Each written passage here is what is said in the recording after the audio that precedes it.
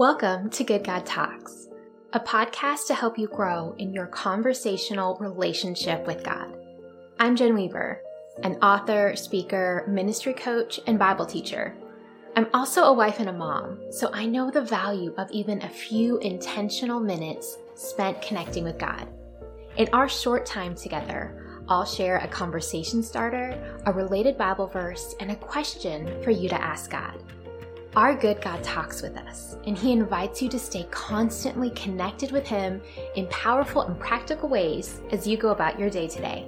So let's get started. Hey friends, are the circumstances of your life loud? With all the things you have going on in your day, the priorities, the people, the responsibilities, how loud are your circumstances right now? Maybe you're going through a unique season, something unexpected or something especially difficult. Are those circumstances loud? Do they capture your attention or demand that you take care of things in a different way than is typical or even just different from what feels like your normal capacity? My circumstances are often pretty loud, just in the normal day-to-day. I'm a wife. I'm a mom of 2 young boys. I'm an entrepreneur and a ministry leader. And the circumstances of my life often demand my attention, not to mention all of the unique circumstances and seasons that I might walk through. As we're looking at the importance of who we give our attention to, sometimes our circumstances can take up too much of our focus. They can demand attention in ways that aren't helpful. So today we're talking about ways to identify the bandwidth or the space that we're giving our circumstances, and if our environment or the things going on around us are demanding too much of us, we'll talk more and we'll talk with God about what we can do about it. The Bible story we're talking about today comes from the life of Joshua. Joshua is leading the Israelites into the promised land, and we're getting to the point in the story where the Israelites are in front of the fortified city of Jericho. Now, if you're familiar with the story of Jericho, you know that the Israelites marched around the city for 6 days, and then on the 7th day, they marched around 7 times just as God had directed them, and the walls of the city collapsed in front of them. We know in hindsight what's going to happen with the city of Jericho, but we're picking it up here in Joshua 5, and God hasn't told Joshua yet what the plans are. Joshua has no idea. And so I'm going to read for us from Joshua 5, 13 through 15 in the NIV. It says, "Now when Joshua was near Jericho, he looked up and saw a man standing in front of him with a drawn sword in his hand. Joshua went up to him and asked, 'Are you for us or for our enemies?' 'Neither,' he replied, 'but as commander of the army of the Lord, I have now come.' Then Joshua fell face down to the ground in reverence and asked him, 'What message does my Lord have for his servant?'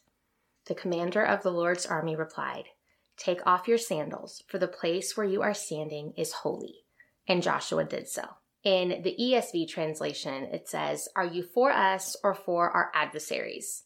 And he said, "No, but I am the commander of the army of the Lord." I have loved this story for a really long time because the commander of the Lord's army knows his place. And Joshua is looking, rightly so, at some circumstances that he's facing. He is the leader. He's leading the people into the promise that God has for them. And there's an obstacle that's standing in the way of them entering and fully taking hold of that promise. It's not an incorrect thing for Joshua to be mindful of the circumstances and the season they're in and what he needs to do to help the people enter into the promise of God. That's all good. But he approaches this man and tries to clarify, are you for me or for my enemies? Are you for what I'm doing? Are you coming along with me or are you going along with them? And the commander of the Lord's army says, no, that's not what's happening here. This is an invitation for Joshua to respond to God being there present with him.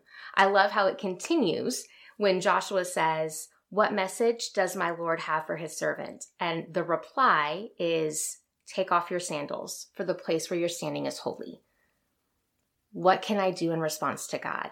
Be mindful of what is happening right here. You here in this moment with me, God. So often in my own life, I can look at my circumstances and ask God to come along with me.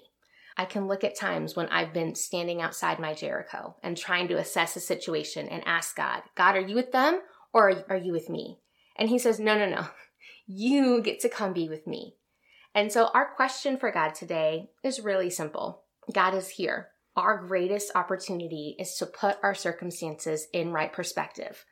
Not that we need to ignore them, not that we need to leave what's right in front of us, or that we have to abandon the plans that we're working, but we get to pause for a moment and be mindful of God as here with us. We get to engage in conversation with him, just as Joshua did with God's messenger, and say, what message does my Lord have for his servant? And so today, we're simply mirroring the question that Joshua asked the messenger.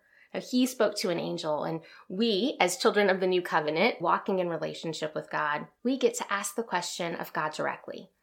God, what message do you have for me today? And then continue to walk according to what he tells us. Have a good talk.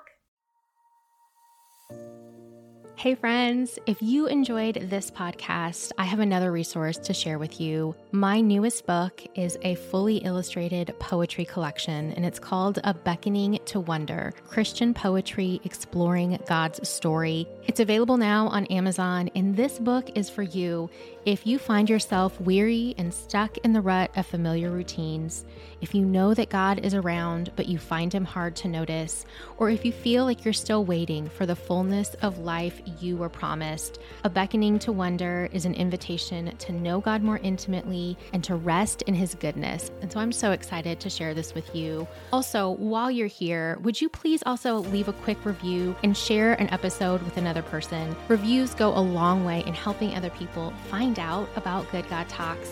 And I would love to help your friends and loved ones also cultivate this habit of having uncommon conversations with God in everyday life moments.